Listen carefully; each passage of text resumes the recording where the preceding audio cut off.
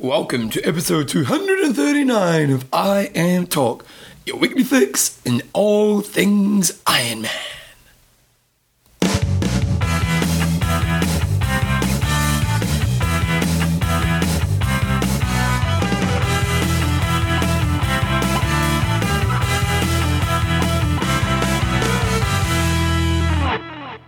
Righto guys, welcome along to episode 239 of I Am Talk with Coach John Newsom and Bevan James Isles. How you going, mate? I'm nervous. Oh, I just felt your nervousness too. Yeah. Why is that? Because we've got our first crappy day in ages over here. It's raining and it's cold. We've had a pretty good summer up to this point. And I'm worried that if it's a day like that, I'll be devastated on race day for my big race coming up.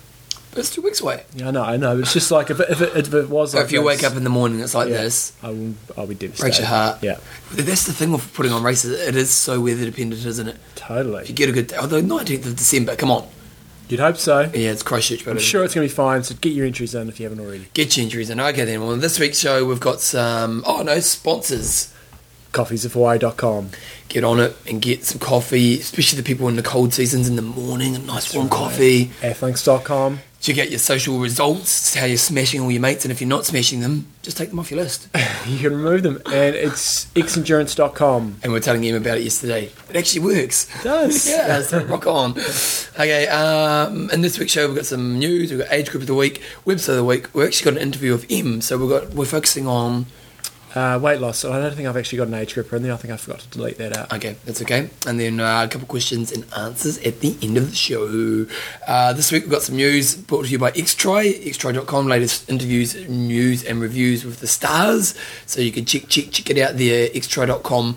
First of all, we have results. I'm in Western Australia. I just watched a little bit of the tracking online on the day, and coming off the bike, it literally looked like Luke Bell might be back to his best, but he had a pretty poor marathon and fell away a little bit down to fourth place. But a bit of a surprise, we would have picked last week. You would have thought maybe Luke Bell or Pete Jacobs or probably Patrick Vernay, possibly Scott Nierde. But Courtney Ogden took the race out, and I think it's his second Ironman win. Well, they were saying at this race the best he's ever done before is fourth. So, pretty massive because it's a strong field. It is, and he's one of those guys that's, you'd normally say, yep, he'll come in sort of fourth, fifth. He's pretty consistent, but doesn't often have that winning power. And but this day he pulled it out. He had a good swim, a little bit off the pace, about a minute and a half off the pace. Swam 49, rode 4:28, which was a great ride, and he that was on par with what Luke Bell did. And I think that's probably the fastest ride. No, whatever guy, Jonathan Hotchkiss. 4:27. Yeah. Good spotting, Bevan. But 4:28, that was a good. He had a good lead over guys like Pete Jacobs, Matt White, and stuff. They were down sort of 4:34, 4:38, but then ran a 2:52. So a pretty steady day for an 8:14. We have seen guys go faster than that, I'm pretty sure, on that course before. It is a pretty quick course. I think it's a very weather dependent course. I think bit the of winds wind. that makes a big difference. Matty White, somebody we haven't talked about before either. He beat all the other guys as well. Came home in 8:18. Pretty similar splits, just about 4 or 5 minutes slower on the bike, and came home in 8:18. And then Pete Jacobs, perhaps you would have expected him to do better based on his Kona performance. Lost quite a bit of time on the bike, so swam 47, rode 4:38, and ran 2:52. So, despite him having that amazing run split in Kona, he didn't actually get the fastest run split here. But when we talked to him, he wasn't. Yeah, he wasn't a key race for him. Yeah, he wasn't in peak. But he just caught Luke Bell. Yeah, we're about 15 seconds between them. Okay, and then the Nikhil's side of things. But Patrick Vernay only managed fifth, which is a bit of a surprise. Yeah, and Scott Nierde only 7. Guy Crawford, but... Guy Crawford broke the 9-hour barrier with an 8 hours 50, finishing 11th overall. But he would have been out of the pros. He would have been 8th. So might have. Don't know if he would have gotten the prize money for that. I think it only probably goes 5 or 6 deep. Okay, the girls' side of things, we have... So, Kate Bevilacqua, I think that's how you pronounce it. So what was interesting about the races are both local people. Yes. Yeah, that's pretty rare. That's nice. There's both winners being locals.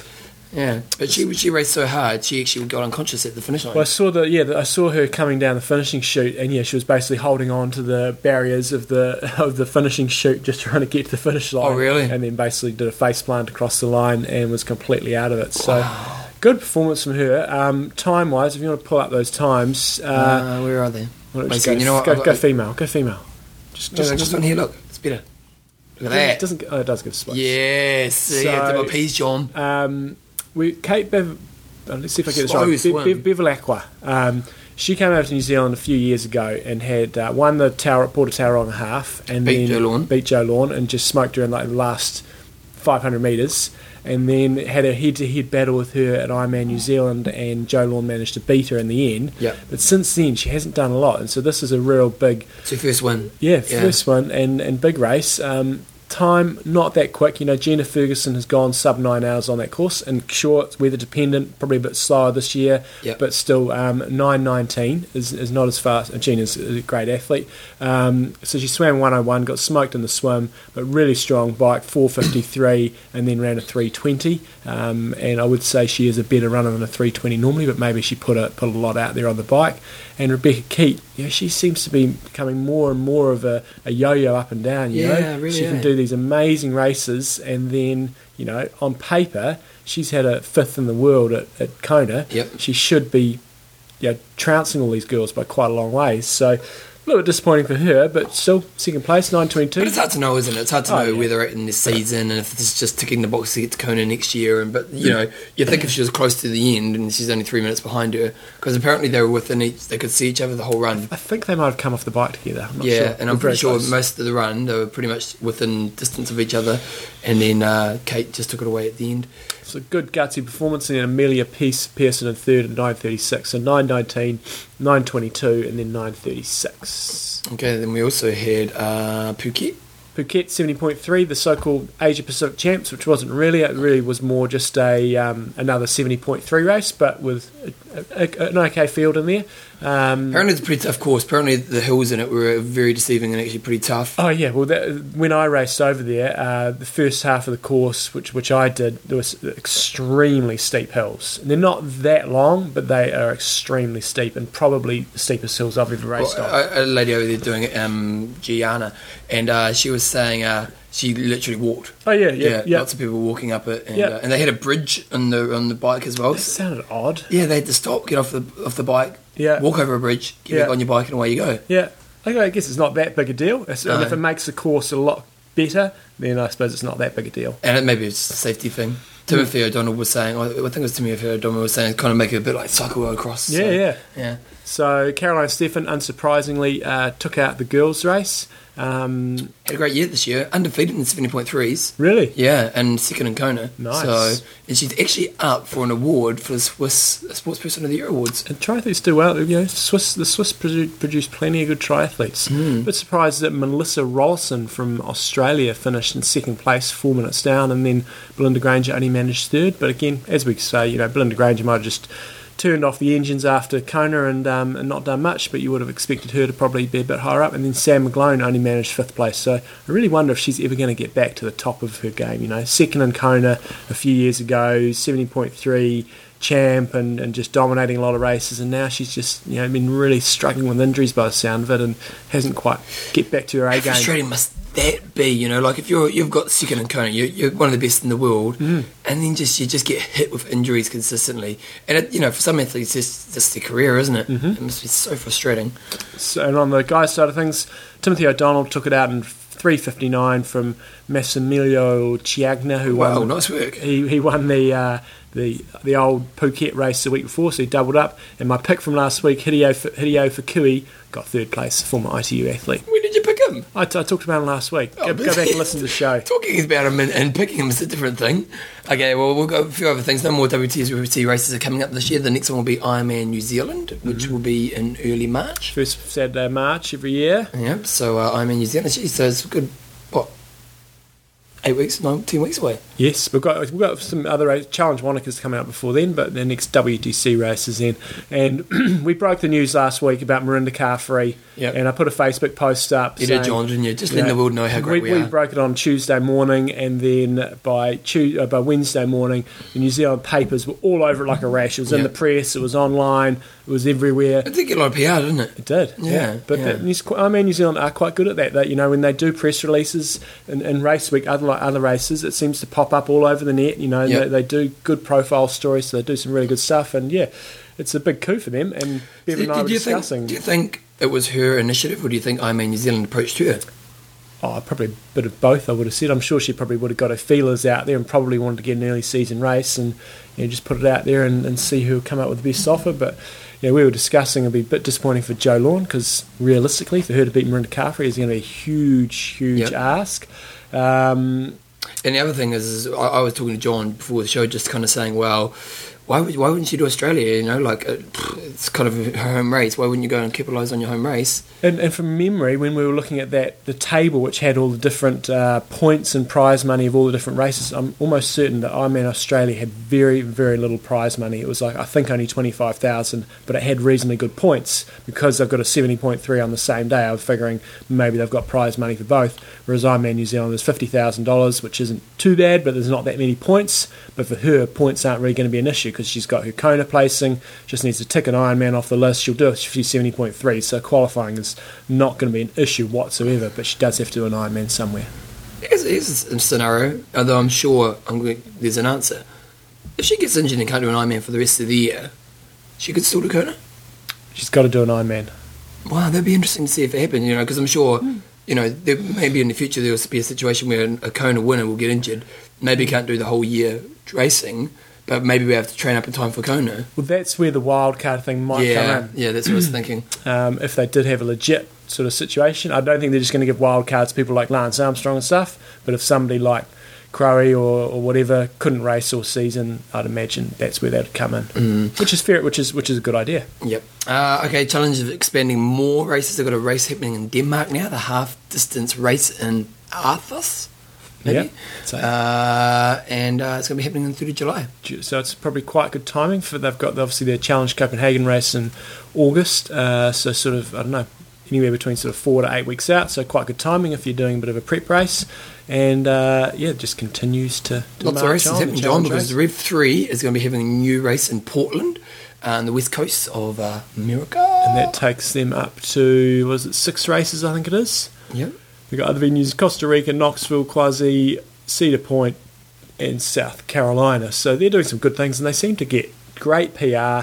I do wonder where their money's coming from, because Rev 3, I don't think, is a brand or anything. That's the name of the series. Yeah. It'll be interesting to see if they do get a title sponsor come on board. But, yeah, they're doing good things. They seem to have money behind them, don't they? Because it doesn't look like it's half-assed. No. And the prize money they're pulling off and stuff, for first-year races. It's great. And so, whilst Challenge aren't going into the States, it seems like Rev are basically the Challenge of America and doing a good job. I wonder how long it will be before Challenge go to the States. Okay, that's got to be the next couple of years, do you think? I think they just focus on Europe. I mean, we often get carried away with the States, but there's so much racing in Europe and so many good athletes, and the difficulties of going into the States are quite high with all the litigation, I would imagine. So you'd have to find some pretty good partners over there and maybe just focus more on Europe where they specialise and it's a bit easier for them. Well, referees obviously pretty confident about this race because they feel in the first year they'll be able to get 1,200 athletes for a first-year race. It's pretty good. So, and they're saying they'll bring around 3,000 additional family and friends to the area. So you've always got to pump that up, haven't you, when you're doing your powers? Yeah. Well, if you've got a magazine, we only produce 5,000 magazines, but our readership is like 55,000 because that magazine gets read 10 times by every member of the family reads it 10 times, I tell you. Okay, other news, Ironman Kona 2010 is going to be on NBC in America on the 18th of December, so John's wondering if anyone can record that for us. If somebody could tape that onto a DVD and send it over to us, Chance Barber does it. Yeah, that'd cool be appreciated because we won't get it in New Zealand for another 2 years. Okay, and lastly, there's more balls up by the WTC, or NA Sport probably more. Yeah, so WTC we painted with the same sort of brush because it's an Ironman thing, but really it's more North America Sports' fault. But it was pretty entertaining. The sharpest effort, was it, John? No, if you entered Ironman Canada, you get online and basically sells out, I'm sure, within a day, if not within hours. I don't recall exactly what it was. You pay across your whatever. I think it was $600 and think, sweet, I'm in for next year. And then North America Sports send you an email, sorry, we forgot about this new tax thing that's coming in, so we're just going to charge you $69 on your credit card. Okay. Yeah. So what basically happened was the Canadian government have had seems to be like a GST or a sales tax on top of their transactions, and it added to $69 on top of your fees. Now, what they decided to do was not necessarily even tell you. It was just sending you an email but saying it's coming out tomorrow. Yeah. And didn't really get permission from people, so obviously a lot of people complained.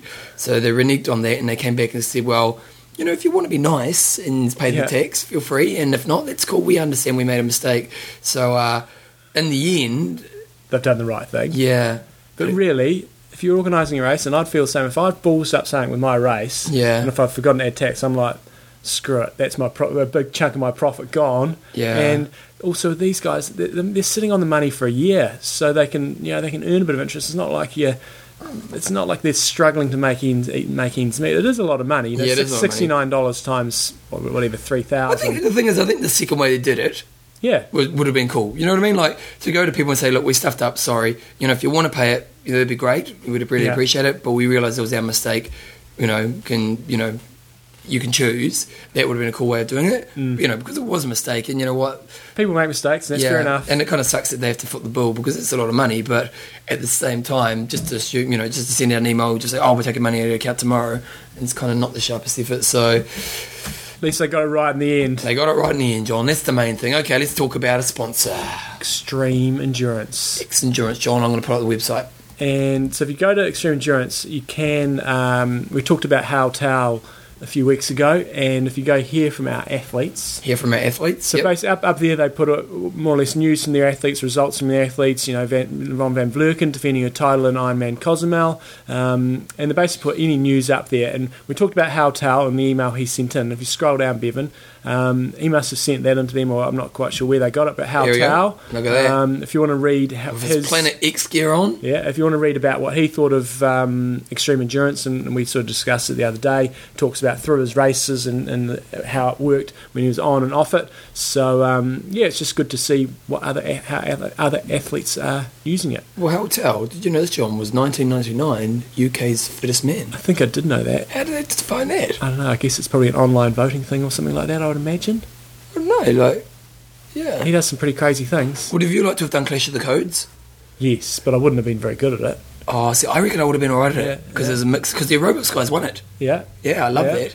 Clash of the Codes was a program back in New Zealand back in it was 10, 15 years ago now, wasn't it? Yeah. Hamish Carter was on it. Yeah. And they basically got 3 athletes from every sport, and then they did a combination of different sports, and it was, you kind of ultimately needed to be pretty fit with a bit of strength to win it, eh? And the aerobics crew. Nice. Well, triathletes generally did pretty well. Yeah, they did pretty well as well, but they struggled with the strength stuff, didn't they? Yes. Yeah. It was always the rugby players and the leagueies who did no good, eh? Yeah. With the way professional sport is these days, it'd be quite hard to pull something like that off again. Yeah, no, you would do it. But it was good in its day. Oh, it was an amazing show. So, anyway, we want to find out why Hal Tao is UK's first man. But if you want to get your Extreme Endurance, or it could even be a Christmas present coming up, go on Extreme Endurance, use the code IMTalk, and you get yourself a nice little discount. And they've got all the different products, as well as the Extreme Endurance one. You've got your glucosamine, and you've got your fish oils and what have you. So get on there, and also give them the old I like on the Facebook side of things, and then that'll keep you updated on all their different developments. And if they do any other testing and stuff, they're very, very good at keeping you up to date via the Facebook side of things. So, well, it's just really interesting how much, for a blog of just a product, they're actually really good at keeping up to date, aren't they? It's not half-assed. It's really great. So check it out. xendurance.com, use the code IMTalk. IMTalk for lactic buffering. Okay, John, discussion of the week. Okay, so who should we get on the show? And I must say, we've got to give some love to good old Veganator right now. Yeah. The constant deliverer. Yes. Is that what we call something like that. Yeah. Mr. Consistency. Mr. Consistency, then we added in a couple of other ones. Yeah. He's got lots of names. He has. But he's been going hardcore on this week's question, hasn't he, John? So he's contacted a couple of coaches. I think one was Joe Filiol, and the other one was Paolo somebody other. Yep. I think I've heard of both. I've definitely heard of the guy Joe. Haven't heard too much of the Paolo guy, but we'll look at getting them on, and he's hooked us up with them. Yep. And somebody, Andrew Bryn Search, Joe Friel. The discussion was, what are some of the educational people that you want us to get on the show? So who are the real experts in their field who you feel could add value to the triathlete community that we could get on the show? So Andrew Bryn Search, Joe Friel, and we should be able to hook that up, I'd imagine. Gordo's fairly good friends with him, so we should be able to hook that up. Okay, Olaf, how do you say one, John? Schweidler. Okay, and then Sheila Tormina. That's a great name. Sheila, she's a very talented athlete. She is a world triathlon champion and Olympic swimming gold medalist. Wow. She has a book called Cool to Suit that you can get on her website. In short, she seems to really know her stuff when it comes to swimming faster and thinks she would be a great benefit to the listeners. She's pretty energetic and would fit right in with you boys. So she is qualified for the Olympics in 3 different sports. Wow. She went to the Olympics for swimming. Won a gold? Yeah, I think that was a relay gold, but still. Hey, gold, mate, I'll take gold. it. Yeah. She went to the Sydney Olympics and competed in triathlon, and she finished in 4th place, Oh, really? pretty close to getting on the podium. And in last Olympics, she competed in modern pentathlon, which is where you do like the horse riding, shooting, swimming, Yep. sort of like a triathlon with horse riding and shooting, I think. So yeah, I think she's the first person ever to do that. So And she was a world champion triathlete as well, was she? I think she might have won somewhere. Come on, John, you know this stuff. What year? I have a feeling. Here we go, it's the test. She might have Madeira. Madeira was prior to Athens. What year was Athens? It would have been 2004. Yeah. I reckon she won in 2004. I'm going to put that out there. The World Championship? When we have a little break, we'll go and check up on that at the end of this. But I Because think for those who haven't listened to the past shows, John's a bit of an expert on who's won when. Bevan Doherty won in 2004. It was Madeira, and I think she might have been here. Won in a sprint finish with the Spanish dude, Come on, Ivan John. Rana. Yes, nice, There you John. go. Love your work. Another John the mountain snail Hancock. Nice. I thought I should wait a year before setting this one because I did John's sort of kids coaching last week. But thanks for the things on kids coaching, very good. I should get onto it in Wellington. Paul Newsom with an E. That's enough not to get him on here. He's the head coach of Swim Smooth. We got an interview and We've actually been in communication with him, haven't we? yeah, and Quite a few times. Annette Lee was sent in something to me on email as well, saying that they've got some connection with British triathlon. So yeah, we may well get him on. Yeah, people talk of him really highly, like he knows his stuff. Fegan, he's got lots, and he's actually been doing the work for us. So he's got like Suri Lindley, who's a I know running Siri ex-coach. quite well, so Oh, yeah? I should be able to hook that up. Coach Vern Gambita seems to know what he's talking about. So does Pablo. Paulo Souza, and he mentioned one other guy who I haven't heard of before. The guy who coached Sinbali and is coaching Bockel and those guys. Maybe did that in one of the emails because he sent us quite a few emails through. Yes. But he's been doing great work to get some really good people on the show, so they'll be coming up early next year. Oh, there's the next guy. Sorry, I'm stealing your love. Dave Robertson. Okay. He's saying Danish-based coach Michael Kruger has some impressive results with Sinbali, Henning, Rapp and Bockel. Wow, well, that's some pretty good athletes, aren't they? So we may look to try to get in touch with him. And then the guy Matt Dixon from Purple Patch Fitness. He's been coaching Chris Lieto, Lindsay Corbin and Tyler Stewart. Wow. So Well, good times. we'll do our best to get some of these guys on over the next sort of year. Won't happen next week, but it'll happen sometime soon. Okay, so this week's discussion is a really interesting one, and I'm going to read the email that I might actually put it up here. I'm going to pause for a second, John. That's not it there. No, I think there was some of this discussion afterwards, so I can come back. We're back, and we did 2 things in the break. We found that email that I needed to find. But secondly, John, we did the research. We did our P's. And I was right. He was right. 2004, who was the champion? Sheila Tormina and Bevan Doherty. And Bevan Doherty. Wow. First male ever world champion for New Zealand. What about 2005? 2005. I need a location. If I get a location, Why does location work for you? Just remember the race team, do you? yeah. I love it. He goes into a different place team. He looks off into the distance. He's thinking really hard. It's not coming to me quickly. Okay, we'll come back to it later on. Okay, so this is from Agent de Klerk, and he said, I have a recommendation for a discussion of the week. I did Arizona a few weeks ago and happened to see Chrissy Wellington blow people off twice and being a real bitch, basically, is what he's saying, while doing it. I'm a huge fan of Chrissy's, but she's definitely not the happy-go-lucky person we all seem to think she is. Anyways, I thought it would be interesting discussion to think what Pro's commitment towards their fans should be. In Chrissy's defence, both times she blew people away, she was busy talking to some other big shot. It got me thinking she deserves her privacy, but then I came around and decided that people like her, especially prior Ironman to Ironman, where her fans are around, need to put the fans first. She has ample of time to talk to big shot buddies and competitors when average Joes have their very limited access. Now, I went back to this because I thought it was a bit unfair. And I said, I have to say, I'm going to defend Chrissy here. The standards we put on people like Chrissy are massive, and at times this can be hard work. Can you imagine being in a small town before a race and everyone, and I really mean everyone, wants to talk to you and get a photo of you, plus everyone is watching what you do and making judgment on your every move. This is the first time we've ever got an email about Chrissy in this kind of way, and from our experience she's been pretty great for the sport. We kind of went back and through, and at the end of the discussion I kind of went back and I thought the discussion would be, we could have a discussion around this. While I read your email, I did wonder to myself if is it the pros' jobs to be there for the fans? Mm-hmm. You know, and like some people love doing it. Like some people, like it seems to me, Chrissy does love doing it. And I think, you know, Adrian maybe just caught her at the wrong moment, or maybe she was tired. Like you've got to remember the people, and you know, and like so. But imagine some pros don't even want to talk to the fans. Oh yeah. You know what I mean? Totally. Like, you know, like... Well, that's the thing. You get in your zone and you're focused on doing the race. And yes, is it your responsibility? Yes, it probably is. But, you know, they're focused on being there, doing the race, winning the race. And well, that's what I thought. So, I thought, you know, while I read your email, I did wonder myself, is it the job of the pro to be there for the fan? They love doing the sport. Does that mean they have to commit time to people they don't even know? This is a pretty deep question, and we can go off in different directions, and that's what we want you guys to do. I know there's a benefit for them financially, but is it a requirement for the sport?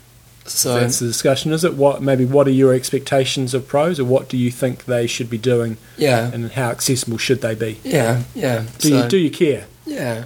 And yeah, because from what I know of Chrissy's bloody great, isn't she? And she puts a lot of time into, you know, the people, and you know, you lead up to Kona, you go to Kona. Don't put too much out there. You got to hold it back for next week. Okay, John. So what are your expectations of pro athletes, and do they need to be there for the fans pretty much at all times, even in race week? Okay, John. It's this week's discussion. Do I need to put music on? Yes. Okay, here's the music.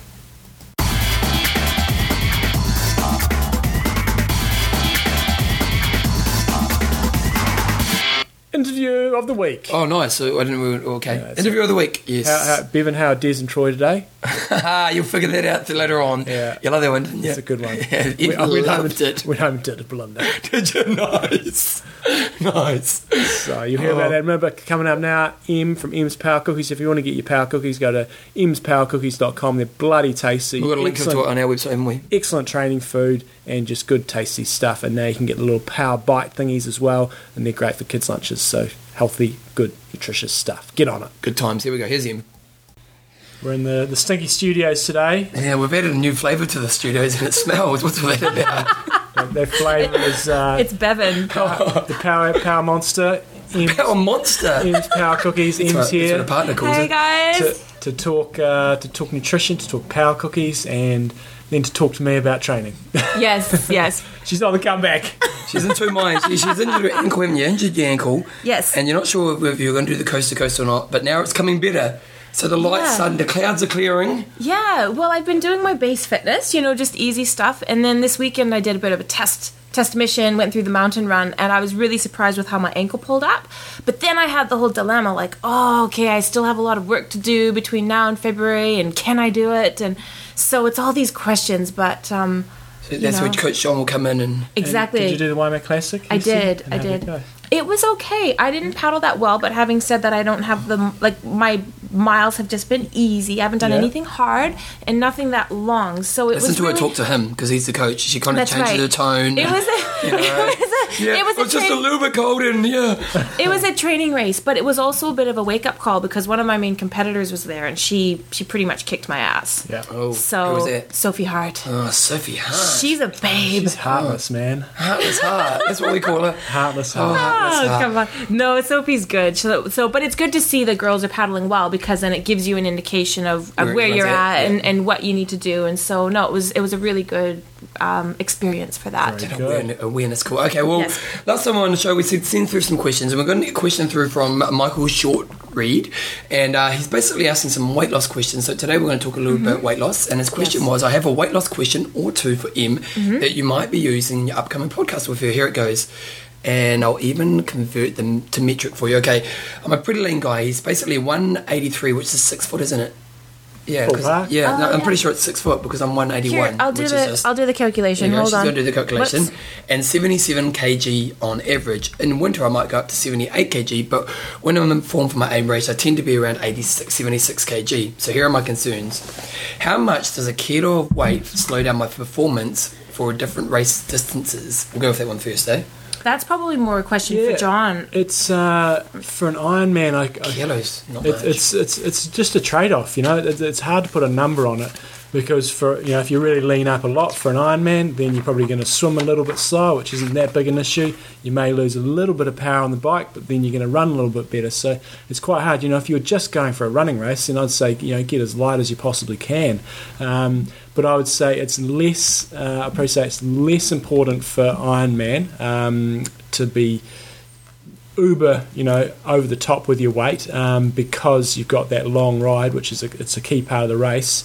For your shorter distance races, I'd say it's more important to be lighter, but you just don't want your swimming to be dropping off too much. So very, very tricky answer to a question to answer. But I'd say you just focus on getting nice and lean. Yep. And I can sort of add to that. I just did a quick calculation, and Michael's BMI would be at 22.99, so basically 23. And your ideal BMI is between 20 and 25. Yep. So Michael, you're right in the sort of, correct zone for BMI. Let's take it back a few steps for those who know nothing about this kind of BMI stuff. Body mass index. Yeah, so what is that and how do we calculate that? Okay.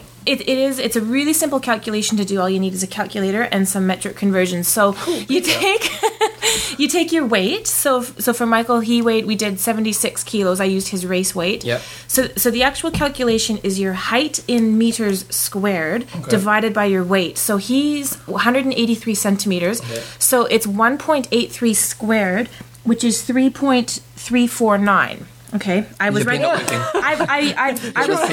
was using pen that works. Well, I was using Bevan's pen. She's looking at the paper and there's nothing written on it. And we're going, but I was reading the imprint because I was using Bevan's crappy pen. So now I've got my pen, which works. Blame it on me. Okay, so 1.83 squared is 3.349. So then you go 77 divided by 3.349 gives the BMI of 23. So that's totally fine. And BMI is a good measure to look at what your optimal weight is. However, the formula is skewed for people who are abnormally muscular. Yeah. So for big, muscly men, they say that a lot of gym people come across as obese. Yeah, exactly. I just did a nutrition assessment on a guy. He's like a big martial arts guy, and his BMI, he did need to lose a few kilos, but his BMI basically put him in the obese range. And I said, look, you're not obese, but because it is skewed, so you do have to bear that in mind. But for the average population, it's a pretty good indication. But again, you want to look at different things like your body mass index. What is your normal weight for you? Where do you normally sit, or what's your set point weight? Mm-hmm. And also too how lean you are. So if you have a trainer or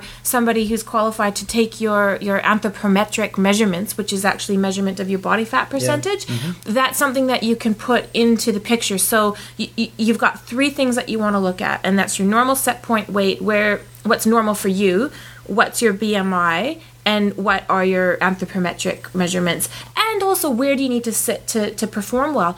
I find as an athlete, for myself personally, if I get too skinny, definitely I lose power, and there is a trade-off, and that just comes down to a personal sort of choice. If you get too lean and too skinny, and you see it time and time again, especially for events like Ironman, you get too skinny, you do the race, and you crap out, you get sick, you get injured, you don't recover well.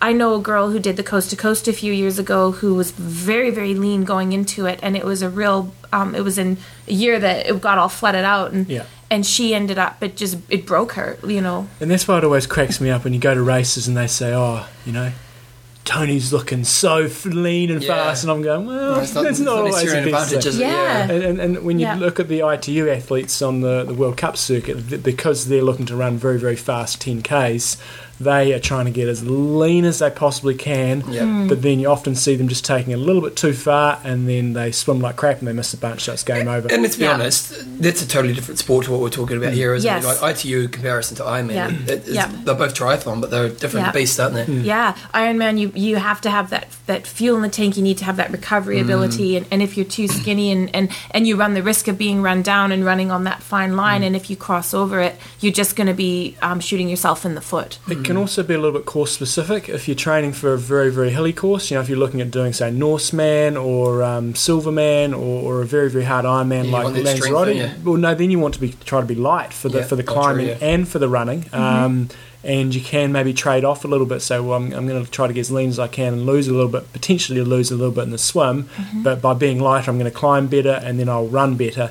So it's a difficult trade-off. We'll go to the second question. Since I'm already lean, I'm scared of trying to drop a kg at my race time by limiting calories. I risk losing muscle/speed and slowing recovery. Yep. So if we look at a bit of a generalisation, if guys like Michael are trying to lose their weight, when roughly is the best time to try and do that? Should they be doing that in their base phase and then just trying to keep it fairly even all the way through? Or do you look to sort of periodise it out? I would probably look at doing it more, not the base phase is probably a little bit too early, if anything, because then remember, as you increase your training and the intensity, the weight's going to come off anyway. So I would say it's in sort of that real, what phase is that called? Middle, sort of maybe muscular endurance phase, sort of, I don't know, 10-ish sort of weeks out or so? Yeah, that's right. And then you last 4 to 6 weeks before the event, you should sort of be where you want to be, and then that last section you're doing your your fine-tuning stuff, and again, because some of the workouts might be a little bit more intense, that does also help with the weight loss as well, with the increased intensity. And at the end of the day, don't obsess about it too much. Yeah, and remember, that was what I was kind of thinking then. Is it kind of go 1 kg at the end of the day? Is it worth this much use of mind energy? Yeah, but we can give some tips to help make sure that you're not gaining any weight and that you are optimizing your weight and fueling yourself appropriately. Yeah. So we'll address that part of the question when we go through some of the other things. I suppose, as an athlete, John, have you ever worried about weight that much? Oh yeah, like even when I was building up for, say, Christchurch, for the Christchurch Marathon this year, I wasn't going anal about it, but I was really focused on trying to lean up. Didn't worry about it so much in Auckland, and I raced better. But then, again, for the Christchurch one, it was freezing cold. And, but yes, I definitely have. And often you think about, it's girls worrying about their weight, but guys are equally as I never worried about weight, which is interesting, but maybe I should have. See, and I never worry about weight either. I just find that it comes off with my training, but I also do a few things to help with that. And one of them, as we mentioned at the last podcast, was I stopped drinking beer. Yeah. And I think that's where, if we can look at sources of extra calories that are unnecessary, if you can look at eliminating those and really just making sure that you're getting in your correct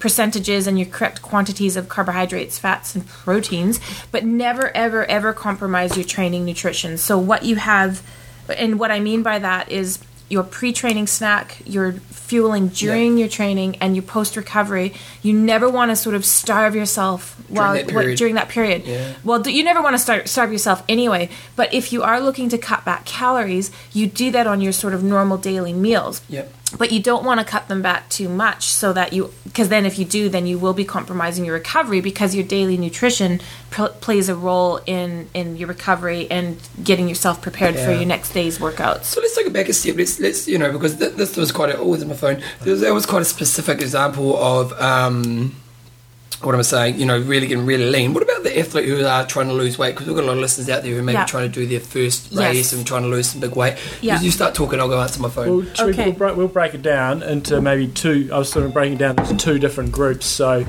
the guys that are a bit overweight and they're carrying fat versus the guys that are maybe trying to lose muscle mass. So if we maybe focus on the guys that are a bit overweight, what are some strategies they can be using to to try to start to lose that fat rather than focusing on the muscle? Yep. Okay, if you want to lose weight, it comes down to your overall energy intake versus your energy expenditure. So to lose a pound a week, you need to reduce your calorie intake by about 500 kilocalories per day. Right. Okay. So what you need to start doing is looking at your food labels and looking at the actual energy content of your food. So, but there's two things. You got to look at your total energy content, but you also want to look at the carbs, fat, and protein. And there are resources out there, and dietitians that can help you. But as a general rule, for the percentage of your carbs, fats, and proteins, those are your macronutrients. You want them to be at around sort of the 55 to 70% carbohydrate, 20 to 30% fat, and about 15% protein. And so that's what you want to look at in terms of the composition of your energy. And then, of course, your total energy, you want to look at bringing it down by about 500 calories a day. And then you can look at where are the empty calories coming from in your diet. And oftentimes... What's an empty calorie? An empty calorie is calorie or energy that's coming from food that's not providing nutrition. So, for example, lollies and added sugars and sugary drinks. Those are considered empty calories because beer. Well, beer is good. John gave her a funny look as you said that. Because you're not getting any nutritional benefit. There's no vitamins, minerals. There's no dietary fiber. They're not giving you a sustained energy source. They're not low glycemic index. So and because they're not very filling, because they're just sugars with no substance to them, it's really easy to eat or drink a lot of them. And so one thing is to be aware of is how much are you drinking of calories. I never say drink your carbs, I always say eat your carbs. So if you're going to have juice, skip the juice and eat a piece of fruit, because the fruit will have less calories than what the glass of juice will. And better nutritional value. And better nutrition because it'll have more fiber. Juice isn't necessarily unhealthy, but if you drink a lot of it or more than what you should be and you're trying to lose weight, it can be a source of excess calories. So for example, one glass of juice is about, let's say 1 cup of juice is about 30 grams of carbohydrate. There's 4 calories per gram of carbs, so 120 calories. So, whereas if you have it's easy to lose it in your day, isn't it? Yeah. So if you add it up, and so there's that, your added sugars, and then of course your added fats. And people often underestimate how much fat they're eating, especially if they're eating out in restaurants or cafes. And fat doesn't necessarily make you fat, but fat carries over twice as many calories per so gram. 9 calories, isn't it? Yeah. So it adds up quicker, So it's 9 calories per gram of fat. And for most people, I recommend round about a gram, like to get you to that 20 to 30% fat for the day, it's around 1 gram of fat per kilo per day. So if you weigh 60 kilos, 60 grams of fat a day. Great. However, if you're really overweight and you want to lose weight, and let's say you're 100 kilos and you really need to be down to 80, then base your fat allotment for the day on your target weight, which would be 80 grams of fat. Wow. And then start looking at your labels and look at the fat content of foods, look at the fat content of meats. Meats are notorious for hidden fats. So, the internet's a great tool to look up nutritional contents of different foods. Just Google search steak and, it'll come up and you can find all that information. It's pretty easy, in addition to, of course, nutrition labels. So 1 tablespoon of any oil is 14 grams of fat. So not saying that don't eat oil, but just bear in mind that 14 grams is going to be contributed towards your target of 60 for the day. An avocado, it's a healthy source of fat, but half an avocado is about 15 grams of fat. A 1/4 cup of nuts, good source of fat, 15 grams. So if you're picking out on nuts because you think they're really healthy for you, it's really easy to add up a lot of fat grams, and then boom, all of a sudden you're overeating. So there's the extra sugars, the extra fats. Protein isn't so much of a problem in terms of people getting too much of it. Most people do eat more than what they need for the day for protein. Your protein requirements for endurance sport are about 1.3 to 1.7 grams of protein per kilo of body weight. So that kind of gives you an example there. And then same with carbohydrates, you're looking at for your average person who's overweight and who's just getting into triathlon and they need to be eating enough for training nutrition, they're going to be looking at around 5 to 6 grams of carbohydrate per kilo per day. What do you think about like all the fad diets? You got like the no breads and crap like that.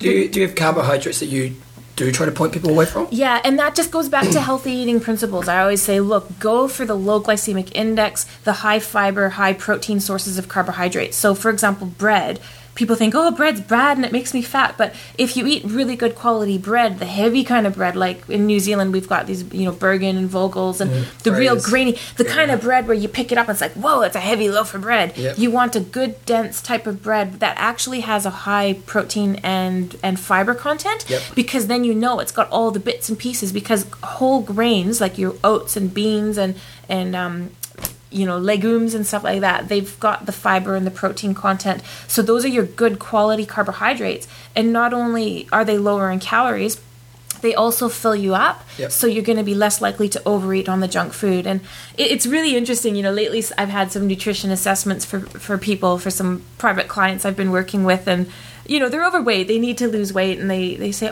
they send me their food records and they're hardly eating anything. And it's like, well, what are you eating? It's like, but they're not. What they're shooting themselves in the foot again, because they undereat, because they think that carbohydrates are bad and they shouldn't eat carbs late at night, and so they cut back on their carbohydrates. But then the other side of the equation, but then my problem is I get cravings, and then, well, what are you craving? And then they pig out on junk food, and of course they don't report that in their food records. They just tell you what they think I want to see, and they think that I'll be impressed by their low intake of carbohydrates. Like, I know you're eating something. Yeah. That 110 kilos didn't come from the air. So yeah, you're saying to reduce your daily intake by, what was it, 50 by 500 calories a day. And how do you adjust that for training? So if somebody is, say, training a lot more, do you adjust that, or do you you're asking because you're putting more energy out? Should it decrease? That's where I'm saying never change your training nutrition. So you're always still, and we've gone through that in past podcasts, and also you can go to my website, powercookies.com, and I've got my nutrition brochure. It's a PDF document on my website. It's really great. Yeah, and that gives you the guidelines for what you need to be having before, during, and after training. So never undereat or compromise your intake surrounding those training workouts. But for your daily meals, for breakfast, lunch, and dinner, and your other snacks throughout the day, that's where you can take back the 500 calories per day. I wouldn't recommend doing much more than that, because then it's going to be too big of a change from what you're used to doing, and then you're going to be less likely to stick with it. And it doesn't matter where that 500 calories comes from, So, like, for example, you're best to actually try to take a little bit off each meal, aren't you? Exactly. Yeah. So you can look at reducing, mentally it's easier instead of going to go, You can reduce your portion sizes, but have a look at your diet. And if you are drinking a lot of booze, or you find that you love your lollies, look at the obvious things to cut back. Do a couple days food records. Be really honest. Tally up how many grams of fat you're eating, because it can be really deceptive in terms of what you think you're eating and what you actually are. I know when I've worked with people, the food diary is always the best thing. Yeah. Because as long as you get people to be honest with it, there's that awareness of what... Because people just aren't aware of what they're doing, are they? Yeah. And you never want to starve, because that's where it goes to that sort of disordered eating pattern where you undereat, and then you're hungry, and then you end up pigging out on the stuff you shouldn't be eating, and the unhealthy stuff, because you get the cravings. You should never have cravings, and you should never feel hungry, but you should always feel like when you're eating and sitting down at your meal, you should feel ready to eat, and like you sort of like, I've worked out hard and I deserve this meal, and you're sort of rewarding your body, but you never want to starve, because what happens then is your body will go into a low blood sugar phase where it starts to wonder when you're going to feed it next. And so rather than having a nice efficient metabolism, you actually teach your metabolism to become a good storer. Yep. So you're going to hang on to those calories. You're going to be less efficient in burning those calories. So again, it's that shooting yourself in the foot thing. So you want to make sure that you're eating consistently. Like when I work with my clients, I do consistent carbohydrate plans. So if I'm working with an athlete and they're, let's say they're 80 kilos, they really need to get down to 70 kilos. Yep. So I'll say, okay, right, 70 kilos times, let's say 5 grams of carb per day is 350 grams of carbohydrate. And then what we do is we split that 350 grams of carb up between breakfast, lunch, dinner, and some snacks. So it might be 70 to 80 grams of carb per meal and 3 snacks per day at 20 to 30 grams. And the reason why we focus on the carbohydrate is because that's the majority of where your calories are coming from. 55 to 70% of your calories come from carb. So it makes sense to actually plan your meals and snacks around the carbs. B, the carbohydrate is the fuel of choice for your body to function for your day-to-day functions, but also for your sport and for having energy to train. So if you skip your carbohydrates in a particular meal, you go into that low blood sugar phase, and then that's where your body starts to wonder when you're going to feed it again, and your metabolism becomes inefficient. So it is very important to follow that consistent carbohydrate intake throughout the day. And one question I have is, ideally you want to lose half a kg of body weight a week, don't you? That's 500. That's your 500. Yeah.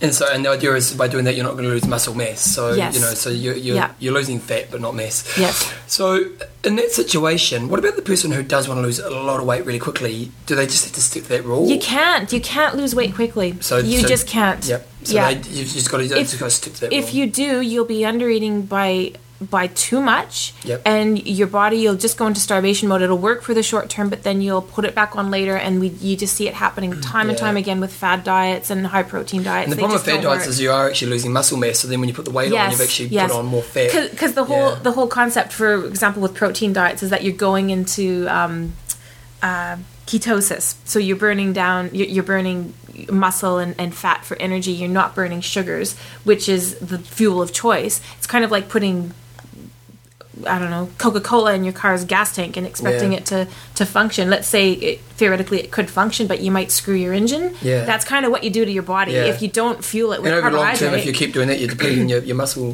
Well, and it's not healthy nutritionally, and so the third thing with the carbohydrates. So first of all, it's your body's fuel of choice. You need it to have an efficient metabolism.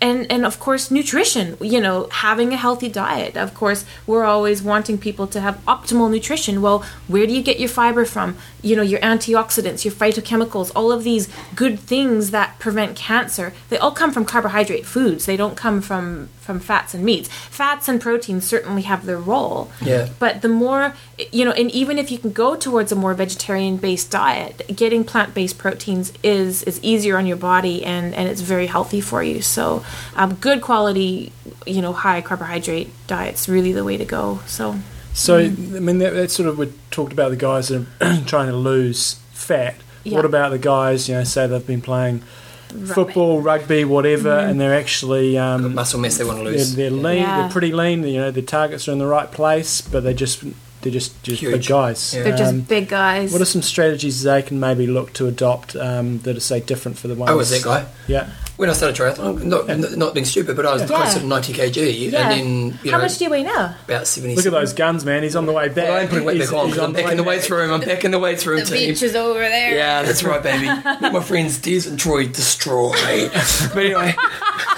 you like that one? You'll use it too. But anyway, I pulled it off, team.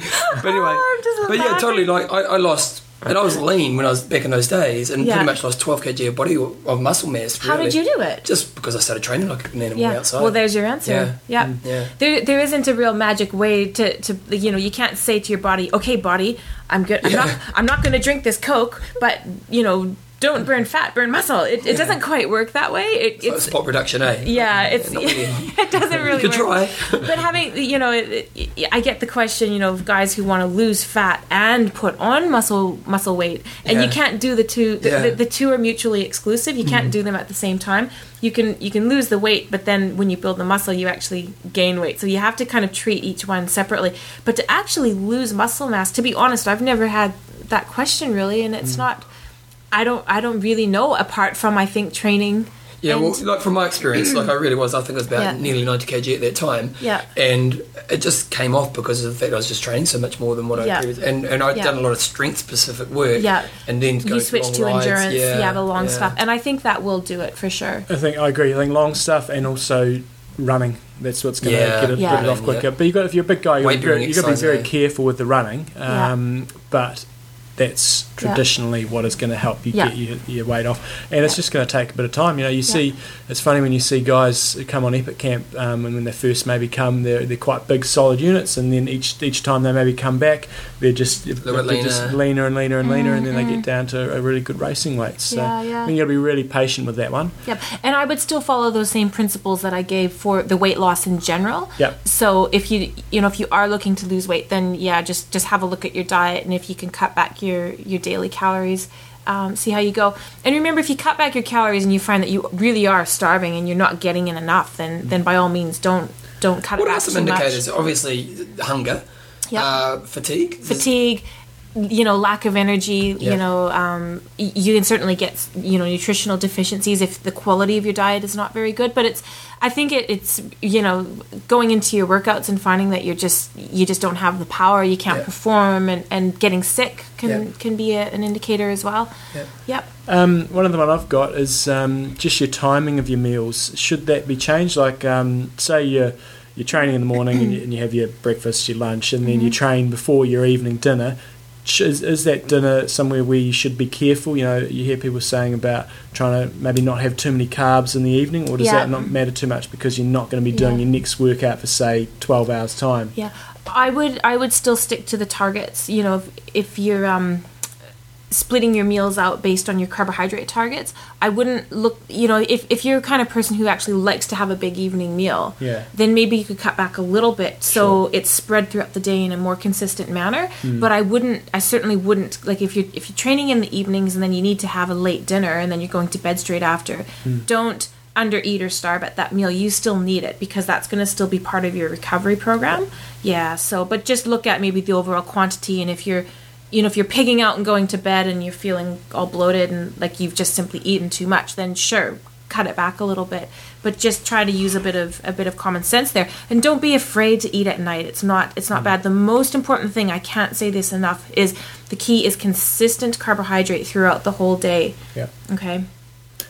I've got just a couple of questions more on, some problems people come up when it comes to weight loss. What are some of the things that, maybe, we've kind of kept this very formulaic. What are some of the problems that you come across as a nutritionalist when people come to staying disciplined with their diets? I don't really have that problem because I get people to actually eat. Okay. And they come back to me really surprised going, oh, that's far too much food. I'm not used to eating that much food. And then I'm like, just try it.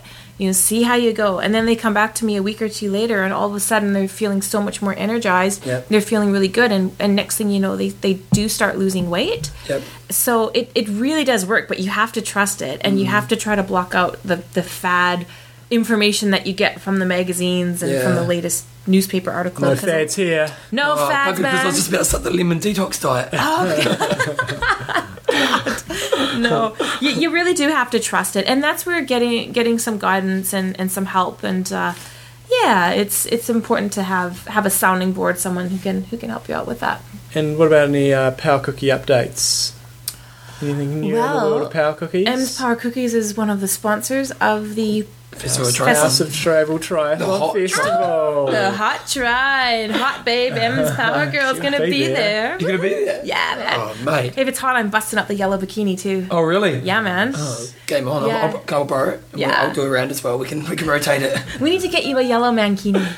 Yeah, I'm not really into the mankini. You could be Power Boy. You'd look great. Yeah. You got the, Troy and what's the names? Des Troy. And Troy. Destroy. You like that, don't you? I love it. Yeah. For those who can't see this, you point to one bicep, you call him Des. You point to the other bicep, you call him Troy. And together they destroy. Bring them together. I can't do that. I haven't got biceps. They don't exist. I've got biceps. Check those guns out. Look at that, mate. You're putting John to shame. I know. I'm not even going to pull mine out. Smash them. Okay, and so what's up for you for rest of the year then? So coast to coast?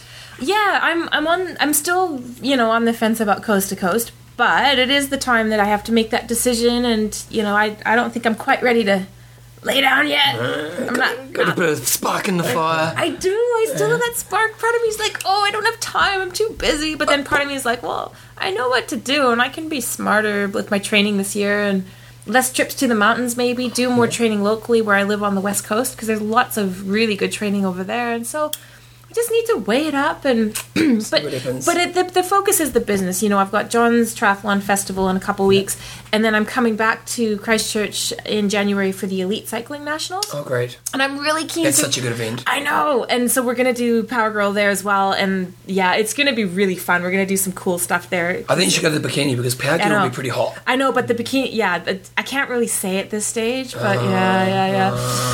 But Yale Bikini might be out there. And then straight after that, I'm off to Challenge Wanaka to do promotions there. So I do have a lot of travel going, and that's what I have to weigh up is all the work stuff. While this is all happening. Yeah, but it's really fun to go out and take Power Cookies on the road. You know, I was up in Rotorua at the Single Speed World Championships, and there's some photos on my Facebook page from that, the M's Power Cookies Facebook page. Make sure you join it, team. It's hilarious. I suppose one question I do have, just more on the business side of things, is, you know, I'm sure a lot of guys out there, guys and girls out there, probably do want to lose some weight. If they do personal coaching over the net? I do my personal nutrition consults, and they're $3.95, Okay, but that includes, like, I send you a questionnaire. It's New Zealand too, so if you're in the UK, it's by the rule. Exactly. It's like 20 quid. Yeah. And you can pay online with I've got online credit card, yep. PayPal. Yeah, so we can certainly do that.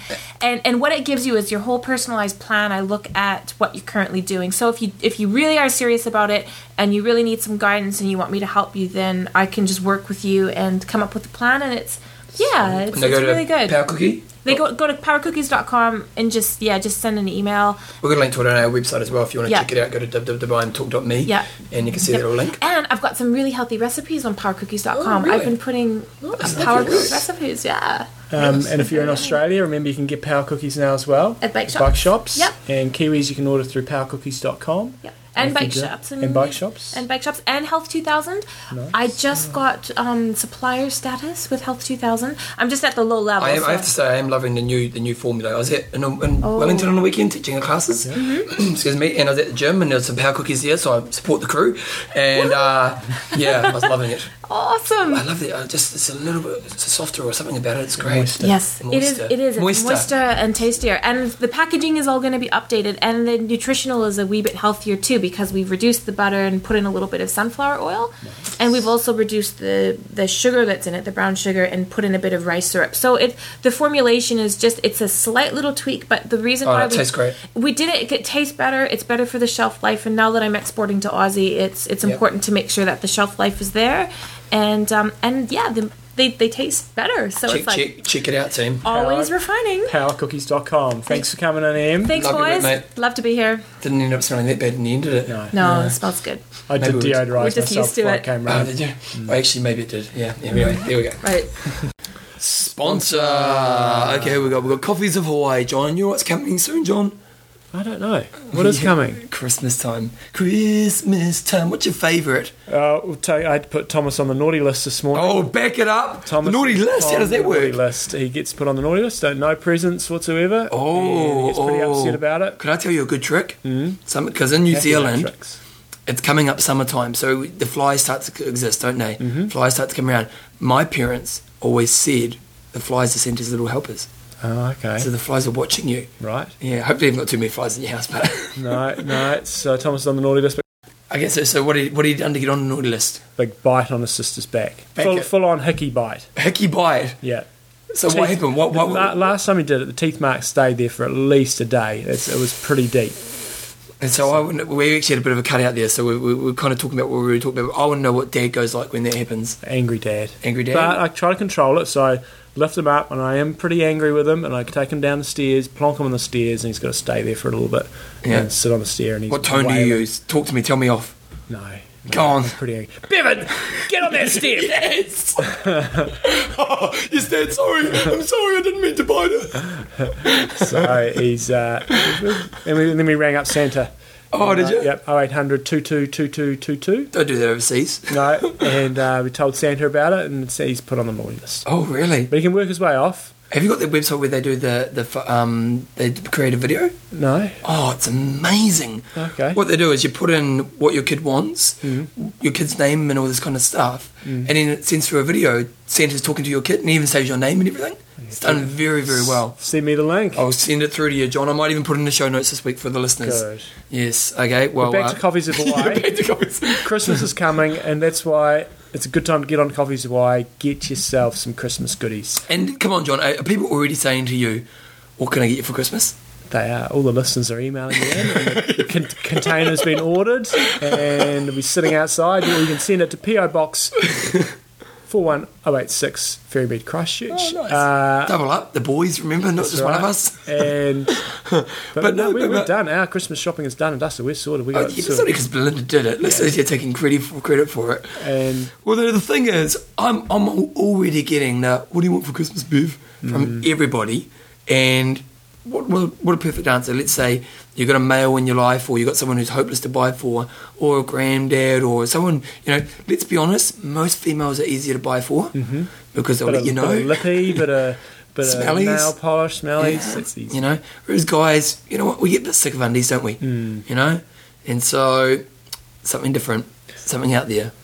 And if you aren't going to be getting something for Christmas off there, and some of you appreciate, you may not all be coffee drinkers. You can always try the caffeine-free or the teas. Yeah. But also, these guys have been supporting the I Am Talk community for a long time. First supporter. And then you can go. They've also got on there, and they've got a whole bunch of apparel. And they've got good stuff. They've got caps, which are the head sweats caps. They've got some nice clothing, some cool T-shirts. So get on there and you click on the apparel button, and you can get yourself some nice stuff and support somebody who's supporting the show. And they've still got the deal on where if you spend $40, you get a free bag of some coffee. And just use the code. Us doing our piece to the best. John, the question I have is, how does he get off the naughty list? He's just got to have really good behaviour, be nice to his sister, include her in some playing.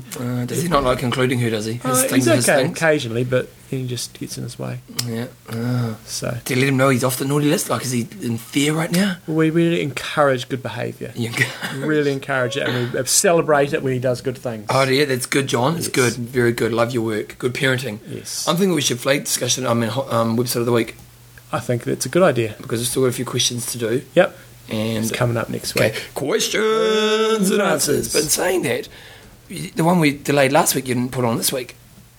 I don't think we delayed last week's one. We delayed the week before that, and then I had that last week. Oh, is that Pretty sure. Okay. I think, but I'll No, I double think check no. on that. Actually, sorry, I was wrong. Okay. I'm a bigger man, John. I can admit when I'm wrong. It's a big deal, you know. I know. Tell you. Okay, we've got a question through from John Livesley, and I'm 40. I've been competing in triathlon for 2 seasons. I followed a 3-year plan, the John Nice. Newsom trademark 3-year plan, and stepped up from sprint to Olympic distance in year 1 to compete in Ironman 70.3 this year. Next season, I'll be doing Ironman UK in Bolton, and as things are now getting serious, it's time to buy a new bike or maybe upgrade to my existing one. So far, I've been using a carbon fibre road Nike. Well, I didn't know did bikes. They do everything, don't they? With standard wheels and clip-on tri-bars. Can you give me some advice on what kind of bike to go for? Should I invest in a more aggressive TT bike style bike, and will this be suitable for a full Ironman? Should I go for carbon wheels? Should I step up for a clip-on to integrated tri-bars? How about the fitting? Is it worth it? So It's a big question, isn't it? It is a big question. It kind of depends on how much budget you've got. So if you've got plenty of budget, you just go the full whammy. You know, you get your bike set up, you get aero wheels, you get aero helmet, you get your power meter, you get your TT bike, and you're all sweet. You Well, can I was buy in- speed. I was with a mate in Wellington last weekend called Adam Rigby. Good guy, good character. And he said that to me. He said, I'm not that fast, but Bev, but I buy my speed. Yeah, and you do. You can. Those things all work.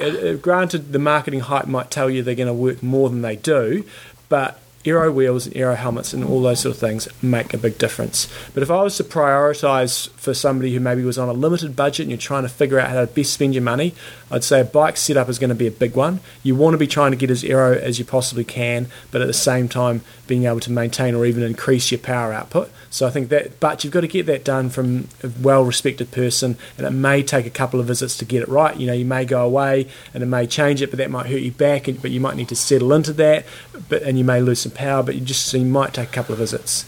How do you find out where a respectable person is? I think the forums are probably a pretty reasonable place. Yeah. You know, if you get several people saying one guy's great, then that's Because probably every as good bike as- shop will do it, but who problem. knows if the guy's Mickey Mouse or not? That's right. Yeah. You know, they'll get your seat height right and they'll get you all sort of sorted right, but you know, getting you as aero as you possibly can be on the type of bike you've got, whilst also maintaining power, is a fairly specialised art. So have a bit of a look around for that. I'd say that's a pretty high priority. Aero wheels also make a big difference, and instead of getting a whole new bike, I'd probably prioritise aero wheels. If you had aero wheels with clip-ons, I think that would be a good investment. Aero helmet, less expensive, but definitely makes a good difference. You've got to get one that you're comfortable with, though. Bolton's probably not going to be ridiculously hot. No. The vents, they generally reduce the effectiveness of the aero helmet, but you've just got to keep cool. And there's, people like Crowe and stuff still don't wear aero helmets in Kona, not because they don't believe that they're going to work, it's because they just get a bit too hot. Yep. And then I would say a power meter, I'd probably rank that. If you're committed to your power meter and you've got somebody who can help you with it and you're going to use it really effectively all the time, it's an incredibly useful tool for Ironman racing. Well, I think the thing is with power meters is know you who you are. I always talk about this, but if you're not a numbers geek, don't buy it because you'll never use it and it's just a waste of money. You're better off to put it into something like wheels or helmets or stuff like that. But if you know you're a bit of a numbers geek, well, there'll be a good investment because you'll use it for motivation. Totally. And then I put the TT bike, and TT bike it does make a really good difference, and speaking from experience, I know it does. One thing I would say, though, with Bolton, it's a moderately hilly course, so the TT bike is going to have potentially less impact than it may do, say, at a race like Bustleton or Florida or somewhere which is more flat. On a course like that, then maybe the clip-ons on your standard bike will be okay because you'll climb a bit better, you'll handle a bit better on the descents. But in summary, I mean, all those things are going to you can buy yourself time, and if you've got the budget, get the full shebang. In terms of what sort of bike, we can't really comment on that because there's so many bikes out there, and they're all got their pros and cons, and it really most brands are pretty good. You know what I mean? Like you just got to find something that fits your body type, fits your flexibility range, and again, that will link back to the sort of the bike fitting side of things as well. Okay, Diane Sutherland came through with a question just asking about the run-walk protocol. I'm keen to hear about how John and coaches are getting along with the run-walk. I've been checking that podcast from a year ago, and you were talking about this, and John said he was going to do this. Have there been any events done with this format? How'd they go? And just interested to see how the hardcore athletes are having success with it, and any hints for people using this method. So we've had been coaching a lot of guys doing it, Ironman guys doing fantastically, sub 3 hour guys in fresh marathons. I mean, I did it, but didn't quite stick to the longer walk, so I had to reduce that walk down. As we've talked about, I was doing 3K on, 20 seconds off, to 20 seconds walking every 3K. But for a lot of guys, I've had doing sub 3 hour marathons who have been doing 9 minutes on, 1 minute off, or slight variations of that. Yeah. And for pretty much all my Ironman guys that I've been coaching, they generally will walk the aid stations. Some aid state, like in Cozumel, I think the aid stations were every K or something like that. So they were doing maybe every second Every aid K. station. It was they were very, very close. Maybe it was every mile. I can't, but they were close. So in summary, I'd say for Ironman athletes, I'd strongly encourage walking through all aid stations. The key thing is you walk briskly and you don't slow down too much, and you've just got to be consistent with it all the way through. Good times, and train it. Yep. Good old Skip Kreinberg is just saying, long-time listener to the show, love the work. I even featured a website of the while, or we did a website a week of his, but he's basically saying that I'm in Cozumel. We spoke about Dr. Amanda Stevens leading the swim in 46 minutes for the pro ladies. She had held the lead for a lot of the bike also, but you didn't mention that it was her first Ironman. She raced ITU for many years and then started 70.3s. She won her first 70.3 this year and finished 4th at the Worlds a few weeks ago. The wild thing is that in June she did not only get married, she also had surgery to remove her gallbladder and missed several weeks of training in those items. So her debut Ironman was very spectacular. However, I'm biased because she's a good friend of mine, so we just sort of a bit of love there. Nice. We've got lots of people trying to get Lance on the show giving us strategies. Right, yeah. So we'll probably try to get onto that early next year. But lots of people come up with these master plans to get Lance on the show, so hopefully they'll happen.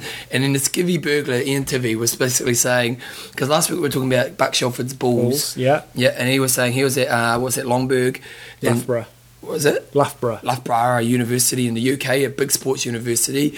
It's where most of the British ITU pros are based. Mm-hmm. There you go. Yeah. The first team rugby player went into a tackle and started screaming like a girl at a million decibels and was stretchered off, still screaming. Turned out he dislocated his leg, his ball went into his hip socket, and then his leg popped back in, crushing his balls by his hip joint. Oh my... Oh. That would be incredible pain. You know what? I reckon you'd faint. You'd just pass out. I reckon you'd pass out. Imagine. Girls, you don't understand. I don't think we even understand. Imagine that. Your leg pops out, your ball goes and your legs pop. Oh. That is a good definition of pain. That is pain at its best. Yeah. Oh, so thanks for sending that through. Yes. All the listeners, the male listeners out there are just cringing right now. That's right. Okay, John. Well, sponsor athlinks.com. So the Athlinks, as you guys know, we haven't talked about this for a while. I made something big because it's even small for me. I know. They've got the whoa, that's big. They've got rivals on Athlinks. So you know, in the past, you know, if you race somebody, I think it's 3 times, then they come up on your list as a rival. So I think Bevan, you're a rival of mine. You probably beat me too. Glenn Russell, Nice. the Jersey modifier. Yeah, I think you probably beat him. Maybe just maybe sprint him in the finish Although line. Glenn does have the prestige of saying he trained less and did better. So I think he didn't train much at all for his second race and did a better result. So that was good effort. Anyway, with the rivals, so all your rivals will come up, but now what they've had up there for a while is you can actually go there and edit your rivals. So if you've got, say, you know, in your town, so especially if you're in places like the States where you're racing, there's a lot more races, the bigger races, you'll probably have a lot more rivals. If you go back to do the same Ironman every year, you're probably going to have quite a few rivals. Or someone like Hal Tell who races every week. Yes. You know what I mean? Like, Yeah. you know, like he's going to have lots of rivals. And you would think, right, I just want to have my mates as rivals, the guys that I know and I race regularly. You can just go into Athlinks, click on, holy moly, what was that? Oh, the girls are turning up, mate. Don't worry. It's ruined my life.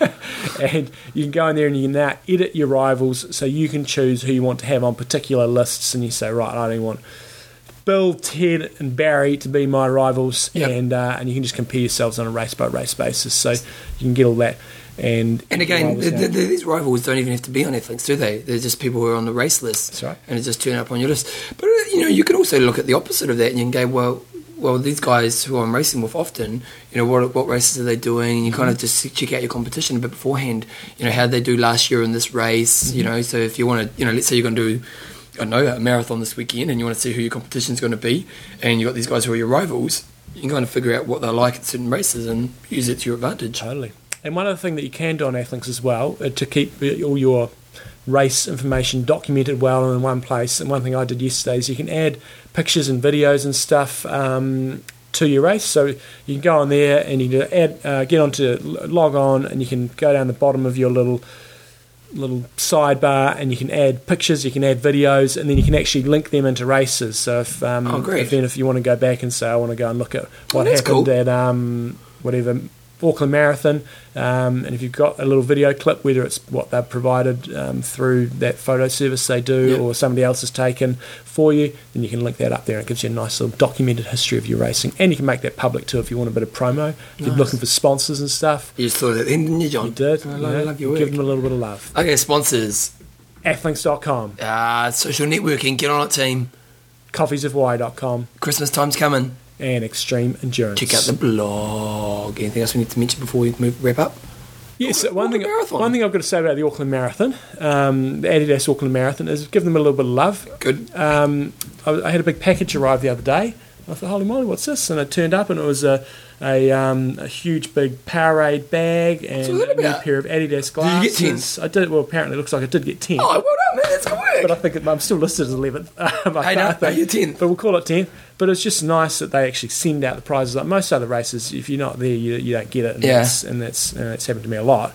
But I just thought it was good on them for sending out the prize. Man, that's pretty odd. You know what? I've even used you for credibility for me now. Oh, good. Yeah, because I said, my mate got 10th in the Auckland Marathon. Yeah. Yeah, and people like that because you're cool then. Yes. Because I know someone who's cool. Cool by association. Yeah, cool by association. I pulled that one out. I said, my mate did the marathon weekend. How'd they go?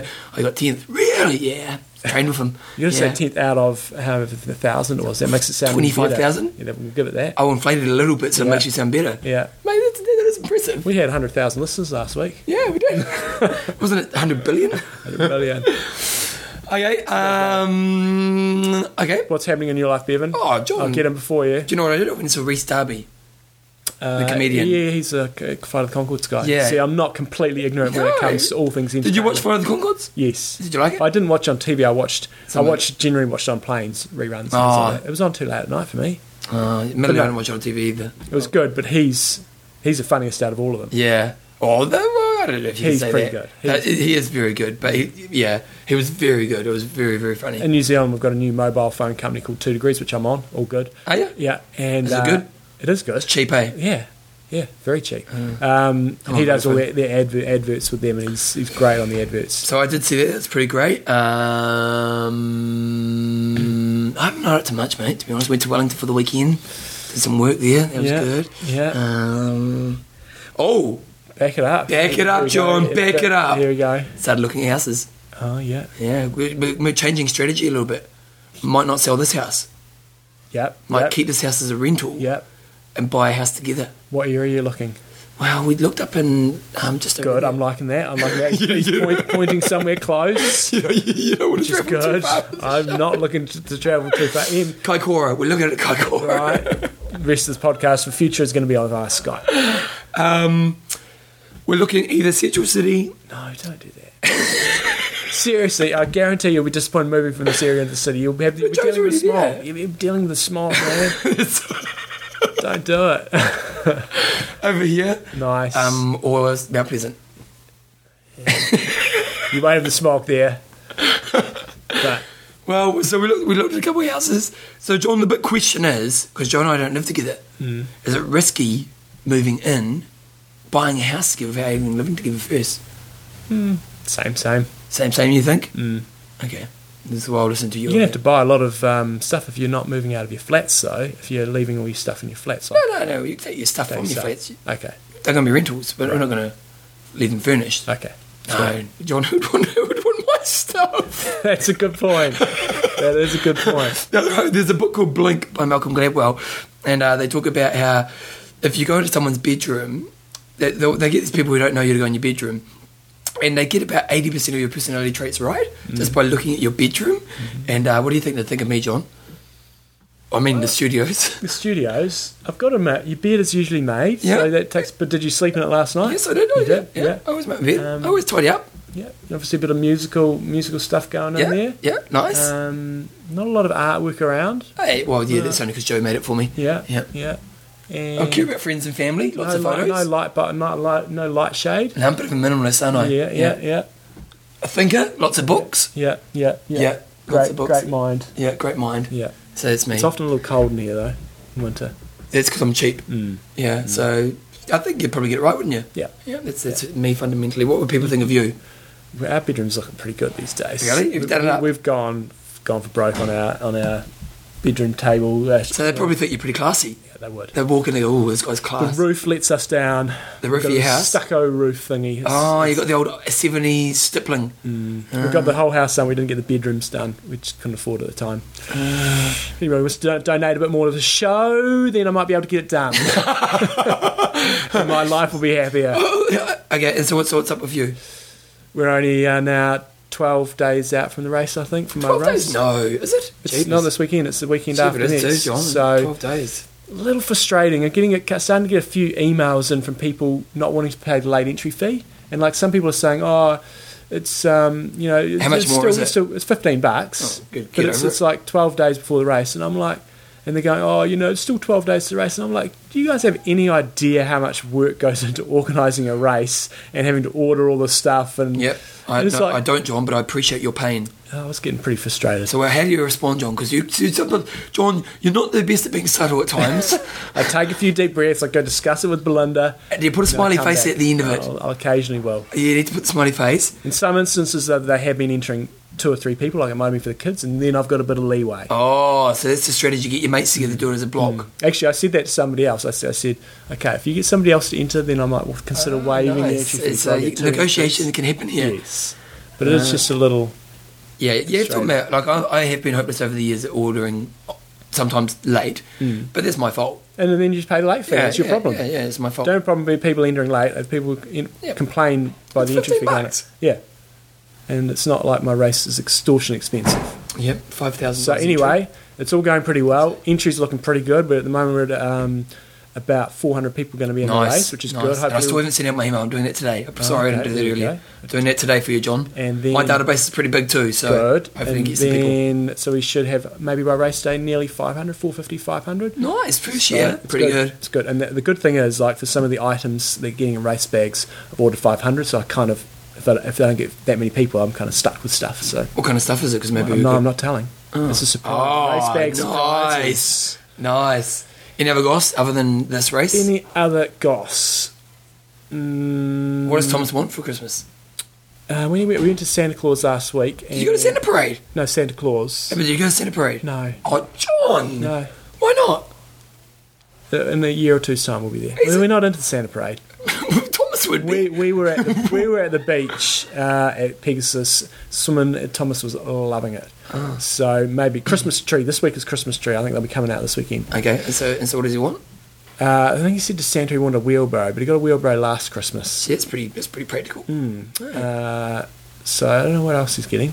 He's getting what he's got. So You better get off that naughty list he first, I needs to get off think. the naughty list. Other than that, no, it's all about the race at the moment. 10 Okay, days John. to go. The race, I'm pretty DJ, excited. BJ, Yeah, they'll be I've in got my training. list. Look at this here, my MC notes. Look at that. I've got to make sure I'm got to be there at 6:45. 6:45. He's even told me how long it takes to get there, haven't you, Yeah, I John? biked there at the weekend. Yeah. Pretty comprehensive page. Yeah, Oh, no, pretty John, comprehensive. About 4 pages of notes there for you. Yeah, I'm and then I've got all the elite athletes have filled in little profiles, so you have profiles on all the elite athletes. Yep, helping me do a great job, John. And that's one thing I'll say. I've got a pretty reasonable elite field for my race. So if you're in Christchurch and if you're not racing, get out there and support. Like we've got Tony Dodds, who's been fourth in the world under 23s. Got James Alvery, who's been he's about New Zealand's fourth ranked athletes, maybe make the London Olympics. Rhodesy was talking about coming. Nice. And then a whole bunch of other guys. We've got basically the two fastest swimmers in New Zealand who do triathlon, Dylan McNeese and Will Pryor. They'll be smoking it out of the swims, so it's going to be an interesting race. It would just be a great day. You know what I mean? It's one of those days where you've got these events happening along, but you can get an ice cream with your family, you get kids getting involved. So come along, triathlonfestival.co.nz. Okay, guys, that's this week's show. I'm Russ. I'm Mendone. Train hard. Train smart. Kia kaha.